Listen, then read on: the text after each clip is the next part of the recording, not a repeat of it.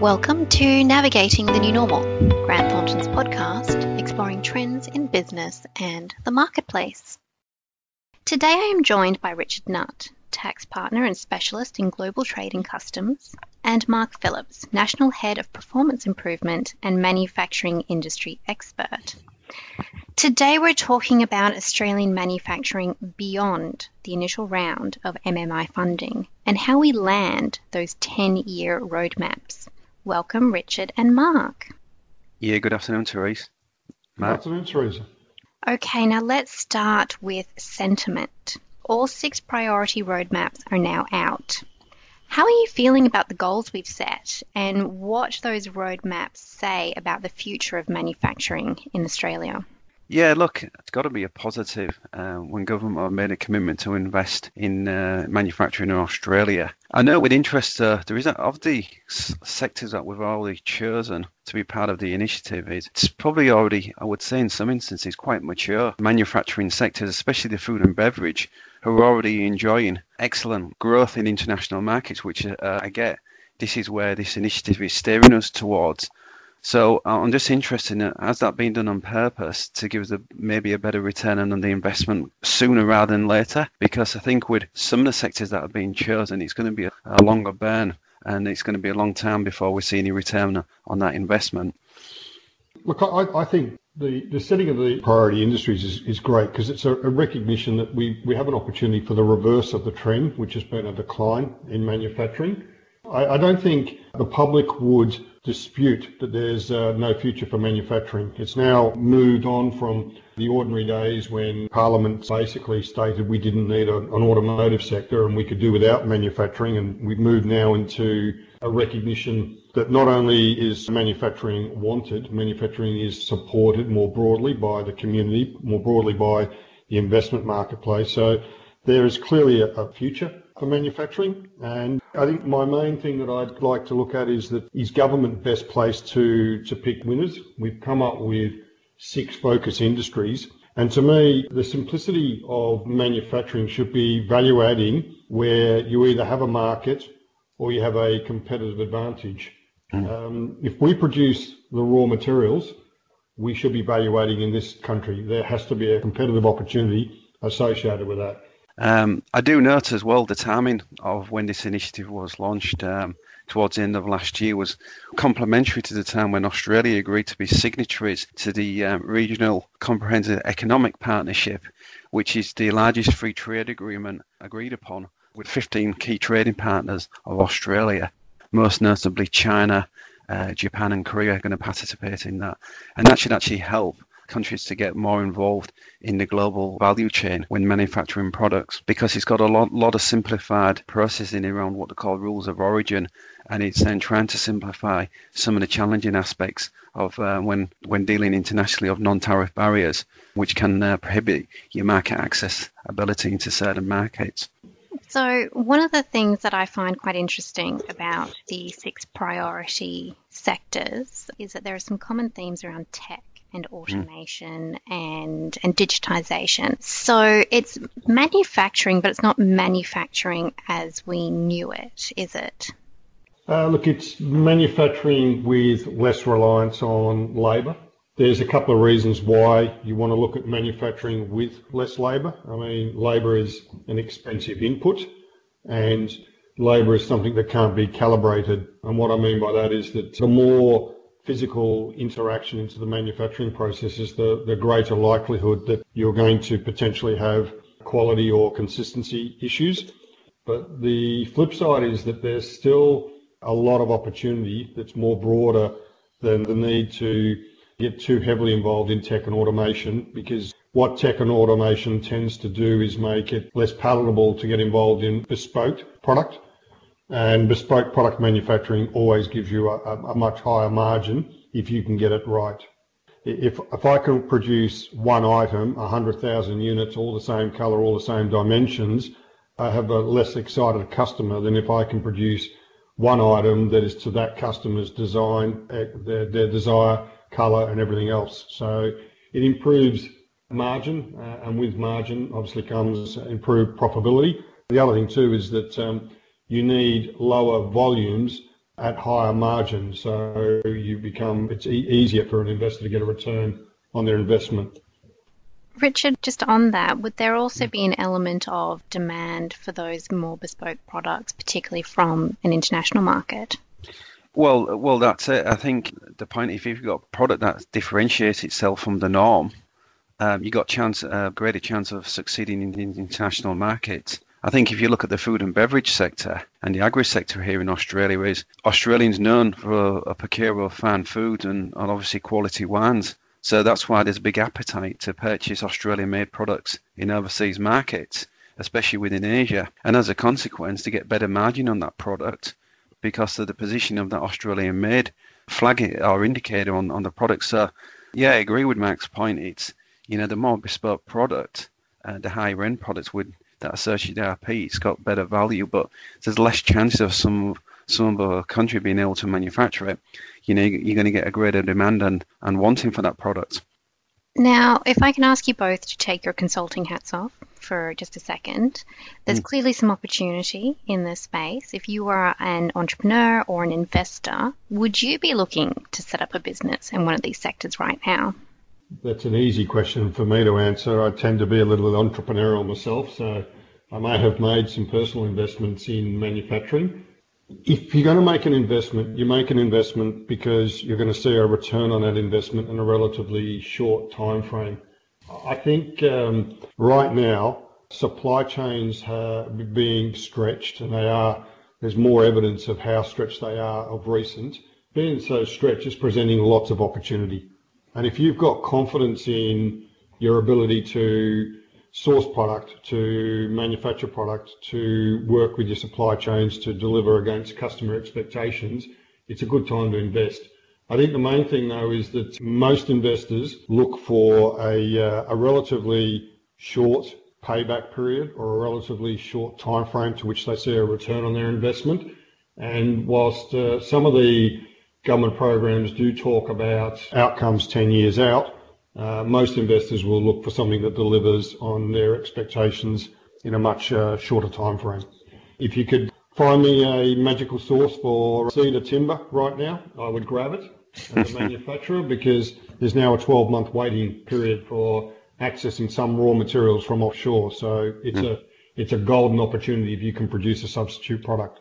Yeah, look, I agree with Mark. I think if it was to invest, you'd have to really scrutinise what industry sector you're going to go into. But I think, to what Mark was saying, I think one of the opportunities is anything where we can add value. So if we're extracting something out of the ground, i.e. some minerals, and we can value add it, I would definitely be investing in that sector, because I think that's where there's the biggest growth potential for Australia. I think we can become a strong manufacturing sector in this space sooner rather than later, and I think you'll get a better, quicker return of investment rather than waiting for that 10-year period. Conversely, I think there's more opportunities if I was a food and beverage exporter as well, is to tap into the feel-good factor about Australian-made products in that space and try and exploit the markets like India and the US, who's got a thirst for Australian products, but to my knowledge, they seem to be untapped markets. So would you anticipate there potentially could be a lot more entrants into the market, thinking that this would be a good time to add to the scale rather than to add a different kind of manufacturer into the mix? Look, I'd be more inclined to focus on, are you in the market already? This is a golden opportunity for you to expand what you're doing. Coming into a market as a new entrant, you'd need to have either some competitive advantage, be it a guaranteed offtake for your product, some IP that allows you to produce something that is wanted and desired right now. I'd ask that existing businesses that are either manufacturing or delivering end product to consumers to look at opportunities. So the place I'd look at is either existing manufacturers growing their footprint, or do I have an opportunity for import substitution? So I think import substitution is a great opportunity, because you've got a customer that's been buying a product that you've been sourcing offshore. You've now got a situation where access to supply chains is a little bit difficult. Access to raw materials is difficult. There's some concern around confidence that people can keep supplying. So I think existing importers of product talk to manufacturers. There's manufacturing capability that can actually turn a imported product into a locally manufactured product fairly quickly. Yeah, look, I tend to agree with what Mark's saying. I think it's going to be very hard if we're a new entrant as well. I think the biggest opportunity is, tap into an existing manufacturer and see how we can get some growth, possibly into international markets or substituting imported goods. But on that point, right, I think there's a missing piece in this strategy as well to stem the imports of imported goods in Australia. I think we need to give some incentives to say, hey, in addition to these grants, what incentives can we offer companies to stop sourcing goods from overseas? I think that is part of the missing piece at the moment in the jigsaw puzzle, because I think that could just discourage people from investing in some instances in manufacturing. I think I'm less concerned about that point, and it's more because the capital cost of equipment is very similar. It doesn't matter which country you manufacture from.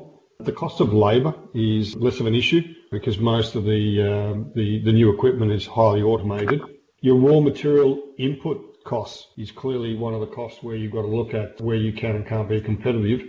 And I think if we are producing the raw material onshore, government influencing the conversion of raw material into value-add product is clearly the most simplistic opportunity for us to improve our competitive position. Not only does it create local economic development, it actually reduces the amount of waste that's shipped all around the world. It reduces the amount of inefficiency, and with a reduction in waste and improved efficiency comes a reduction in price. So if we start to spend more focus on value-adding local, we actually have an opportunity to not only grow the economy, grow jobs, but we could actually deliver product to the marketplace at a lower cost. And it's really interesting that you've both kind of spoken a little bit about the domestic market, because there does seem to be a tension between the domestic and the international market. So if we tackle maybe the domestic and the international one by one, what are the kind of domestic opportunities, particularly for, at least in the first instance, those 6 priority sectors? Yeah, look, from a domestic perspective, I think the opportunity is, as we've been stating, to clearly value add existing product. And that's why the strategy around the food and agriculture makes a lot of sense. I think from a domestic perspective, there needs to be a marketplace available. And it's interesting, one of the sectors that they've identified is the defence sector. We create a market. We create a market because the Australian government purchases quite a lot of product in the defence space and negotiates with global marketplaces in who buys what defence product from what country. But to me, the best opportunity domestically comes from the domestic market itself. And I'm not sure that we've done enough work around looking at what are the products that we are importing at present that we could actually domestically produce, and they may not sit in these 6 categories. I'll give you an example. We import a lot of grey iron castings, or import grey iron castings that are machined. We export a lot of the scrap material that's used to produce the product. Clearly, that's a product that we should be producing more locally. And that's not to fill an export demand, it's to fill a domestic local demand. Export in that circumstance would just be icing on top. Look, I think that's critical to the success of Australia going forward over the next 10 to 15 years, because there is a demand for local products, but unfortunately a lot of them are imported from overseas, whereby we've got the raw materials to fulfill the local manufacturing, but also top it off and become leaders in export markets of certain products. I think the good one, we had a discussion about this just a week or so ago, Mark, about value adding, about lithium, yes, which is in car batteries, right? Now, it's stating the obvious, surely that can be manufactured or value added here and then still be competitive as through technology and innovation that we can serve international markets. To me, that's a no-brainer. Yeah, look, I think that's correct. We missed the boat on certain raw materials. Iron ore would be the classic. Bauxite wouldn't be far behind in that we don't do a lot of value add to aluminium-based product. We don't do enough value add to steel-based product. And lithium is a new market. It's a market that's growing at a rapid pace, and we are seeing use of lithium in vehicles for battery-powered vehicles. We're going to see lithium used in batteries for commercial and domestic use. So it's a significant area of growth. Presents a lot of opportunity, and I think it's one of these markets that requires capital and access to resources.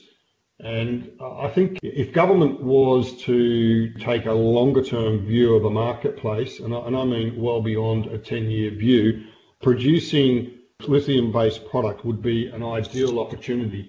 I don't think there's a single taxpayer who would be upset seeing taxpayer dollars invested in the onshoring of manufacturing-based product that we can actually present what the future looks like. Unfortunately, the decisions on where we manufacture a product are largely made not by governments, but they're made by international businesses.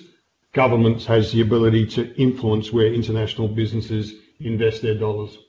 So on that, and I find this very interesting, you've raised this point of international businesses. Having a look at the roadmaps, they all talk about providing opportunities and incubators to allow those small and mid-sized companies to really ramp up. So is there an opportunity here for a bit of a rebalance between the smaller up-and-coming companies and the companies that have been dominating the market up until now? I'd love to see a program that looked at supporting SME, because the SME sector does create a lot of the new jobs, but I would love to see government influencing strategically those investments that can't be made by the small to medium-sized enterprises. To establish a smelting facility is a substantial investment, and there's no SME that would be able to contemplate that. So I think we need a two-pronged approach, where we're actually strategically looking at the right international investors that could actually, or international businesses that could actually provide some of the base material to which we could value add to. Yeah, look, I've, with some of the work I've done for clients over the last few years, I've seen a common trend of the multinationals who's actually been manufacturing and doing some value-added manufacturing here in Australia, especially in the pharma industry. Just recently, they've taken that decision to offshore that product. A product that which we re-import into Australia because the demand for the product is. I think we need to the government needs to get closer aligned to these companies to sell them a longer term vision that we want you to manufacture here in Australia as well. Because again, what Mark's saying, the SME is an important marketplace, but the international companies as well, the global companies, have a significant influence on our success of manufacturing here in Australia. And, we just need to give them that security as well, that, hey, we'll want to do business with you, but we want you to be manufacturing here as well. Yeah. All sophisticated international businesses include government grants as one of their anticipated revenue sources when making investment decisions. And it's naive to think that we can attract international investment without actually playing in that space. And that's why I think, as I said, SMEs, we do need to support them. They are creating the jobs. But I think when you want a strategic footprint to be developed, the international players need to be considered. They need to be courted appropriately. And we need to either support where we are not competitive or play the game where government support is an expected contribution. So let's say we get the domestic market right. So we've got the right incentives in place. We're supporting the SMEs to grow. Once we start looking overseas at those international markets, what are the opportunities for us there? I mean, we all know very much that our major trading partner is China, but surely there are some other opportunities in a global marketplace. Yeah, look, I think the opportunities sit in the products, not necessarily the markets. And what I mean by that is we're a clean and green country in many respects. We have the ability to produce a lot of agricultural-based product. And I think that is something that we actually should be looking at how we can encourage opening up further markets for the food and beverage industry. I think from a markets perspective, we've got to target the markets that will respect and will allow our product into their countries. And if somebody doesn't wish to to respect that and support that, we should turn to alternative countries. Yeah, it's a good point. Is that, Mark? It's certainly not a level playing field. I mean, we've seen just recently, we've got a free trade agreement with China, for example, and it's really helped grow wine exports into China. But obviously, we've done too well in that space.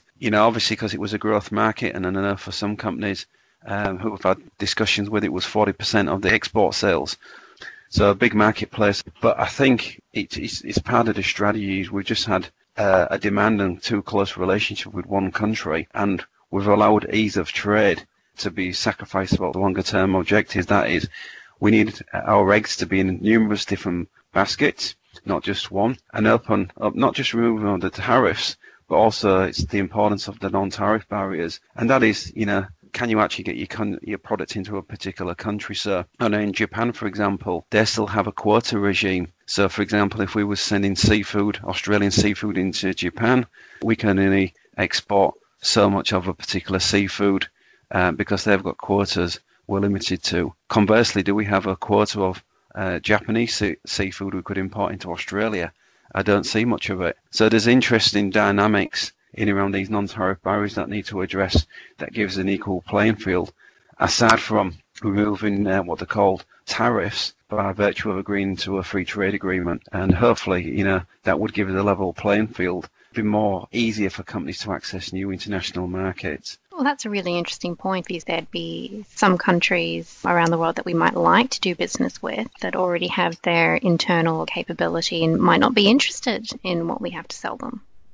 Yeah, and so Therese, that's a really good point, because, for example, if you notice RCEP, part of the negotiations, as well as the appetite or the carrot to get China involved, was India's participation, but they ceased negotiations at the last minute because there was some commentary in around the impact of what potentially China might have, and obviously they're looking at the self-interest point of view as well, where unfortunately it's not stopped Australia over the years. We'll actually make it easier for countries to import goods into Australia, but we've never thought about the level of protection for local manufacturers, or we haven't for a long time anyway. And I think India's been a bit more smarter in that space. A lot of the countries we've mentioned in terms of an export market have been in Asia, India.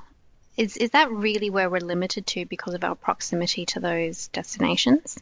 I think it goes back to what Mark's point was as well. If you've got something of value that another country isn't manufacturing at an affordable price, it opens you up to new markets, so it doesn't become country specific.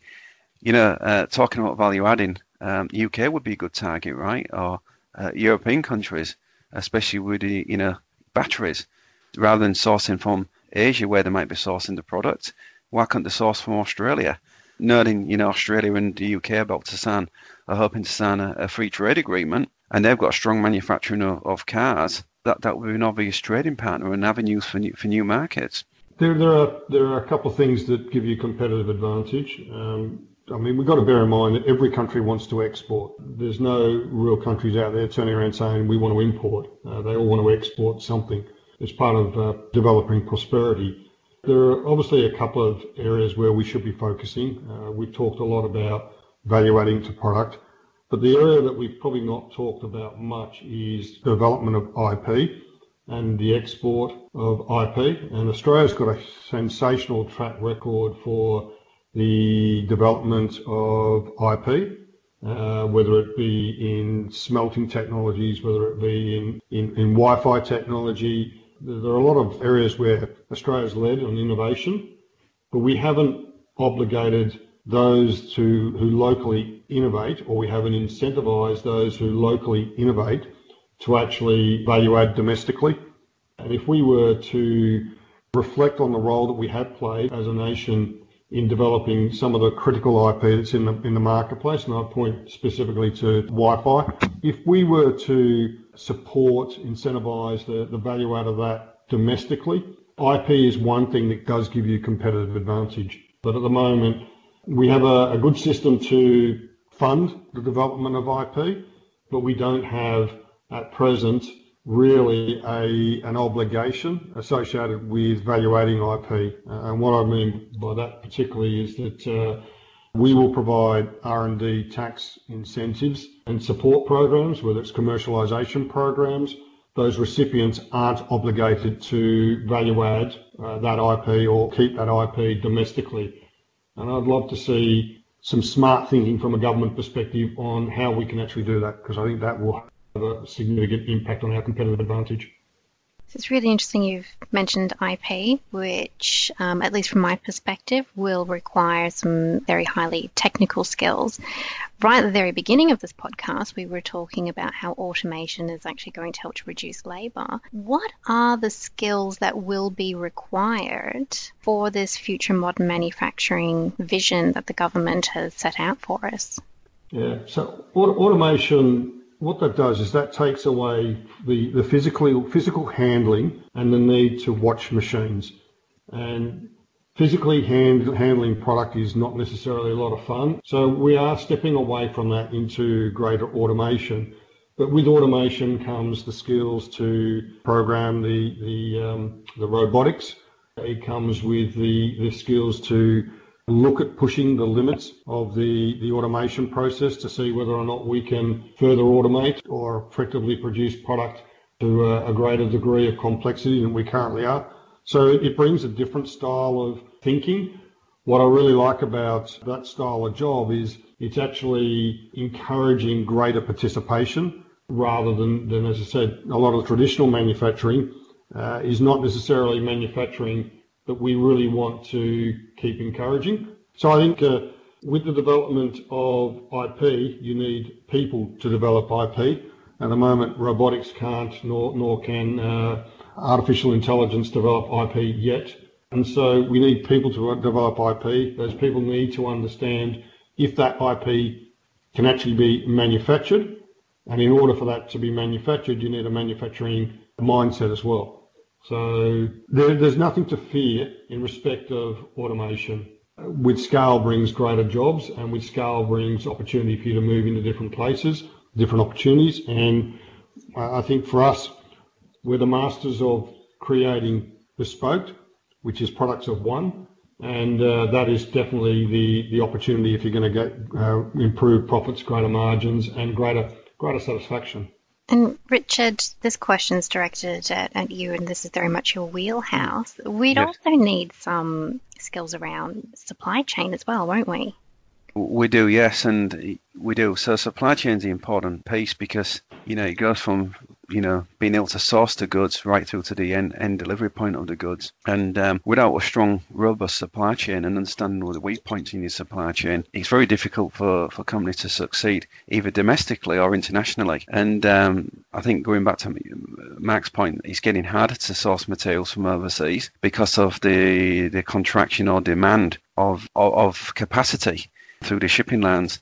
So, you got to look for alternative sourcing points, look at, the strengths and weaknesses of your shipping lanes, your trading lanes, whether it's via air or sea, that you can actually serve the marketplace. So an interesting point was around the COVID vaccine. So this is temperature controlled equipment required. Well, it's a military operation because there's only certain carriers globally who has that capacity, or if not, they've had to create capacity to move the vaccine around at temperature controlled. That in itself is a challenge. You can imagine you didn't have this infrastructure in place 12 months ago, but all of a sudden you got to create that infrastructure. And then obviously if it's coming in from overseas, you need that capacity to move it from A to B, temperature controlled. Then domestically when it arrives, it needs to be stored in a certain temperature, and then you need the vans to deliver it to delivery point in a certain temperature. So this, developing a robust supply chain isn't easy. And again, do we have the capabilities in Australia, and both inbound and outbound to service our potential supply chain needs? Can I say with supply chain, procurement is one area that raises concern for me. I mean, procurement used to be very much a profession. It's still a profession, but it's a different style of profession. Procurement today, thanks to the internet and the availability of information, has become more of a digital research-based approach rather than a creative approach. And what I mean by that is that a very, very good procurement person can look at the existing supply chain, can create a supplier if they need to, because the supply might not be where it needs to be, or they can look at supplements, they can look at subcomponents, or they can look at innovative ways to change that relationship such that they're able to get greater understanding of how to source and manage products. So I think the supply chain is critical, but I think what COVID has highlighted is that some of the traditional skills around procurement need to be brought back into the marketplace. I'll be honest, Mark and Richard, I came into this podcast really excited about these roadmaps, and not that my excitement has been dimmed, but it is clearly so much more complex than hitting milestones at 2, 5, and 10 years. In fact, it sounds like 10 years might not be long enough to make this shift. Yeah, look, I'm actually really excited about where manufacturing is at the moment. I used to spend a lot of my time trying to defend the importance of manufacturing, and now, thank you, COVID, there's no need for me to defend the importance of manufacturing. I think we need two things. We need the ability to map out a roadmap for the Australian manufacturing sector or the Australian economy, and it could be a 20, 30, 40-year roadmap, which is what are the products that we think we should be evaluating and what's the supply chains we should own. Complement that with capturing the opportunities that are available in the short term to either keep existing manufacturers enjoying the life they've got at the moment, or growing that manufacturing base by looking to import less, certainly import less for domestic consumption, and look for export opportunities. I think we're in a really good position that if government was to go to taxpayers and say that we're looking at spending money on putting in place a well-protected, and I don't mean tariff-protected, but a well-protected, well-supported manufacturing sector, every taxpayer would say that is what we need. So it's a really positive time if you're looking to grow in the manufacturing sector in Australia. Yeah, look, I agree with what Mark's saying. I don't think it's a negative. I think there's opportunity. And I think COVID has changed our thinking to manufacturing here in Australia. So I think now is the time to capture it and think more. As I said, what Mark said earlier on is don't just necessarily think at these think about the 6 sectors that's been identified. Think more broadly.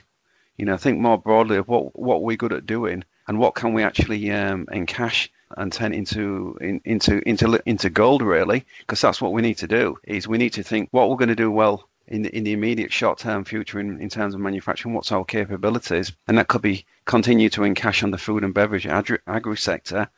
But then what can we develop for that longer-term future as well, which is going to create a footprint for jobs in the years to come. Again, around those high-value products as well. So I think it's quite exciting. It's governments could be in a good position to build a prosperous future for Australia in the next 20, 30 years. Well, Richard and Mark, thank you both so much for your time. Thank you. No, thank you. Now, can people track you both down on LinkedIn, phone or email if they would like to talk more about what's next for the MMI? Most definitely. LinkedIn is obviously an easy pathway to come to us. If you're a manufacturer, I'll take a phone call 24/7, always keen to help. So you know where to find us, and we are very much keen to support. Yeah, no, same here, Therese. Very happy to take inquiries via LinkedIn, email, mobile phone. It's always switched on. Awesome. Thank you so much. If you liked this podcast and would like to hear more, you can find and subscribe to Grant Thornton Australia on Apple Podcasts or Spotify.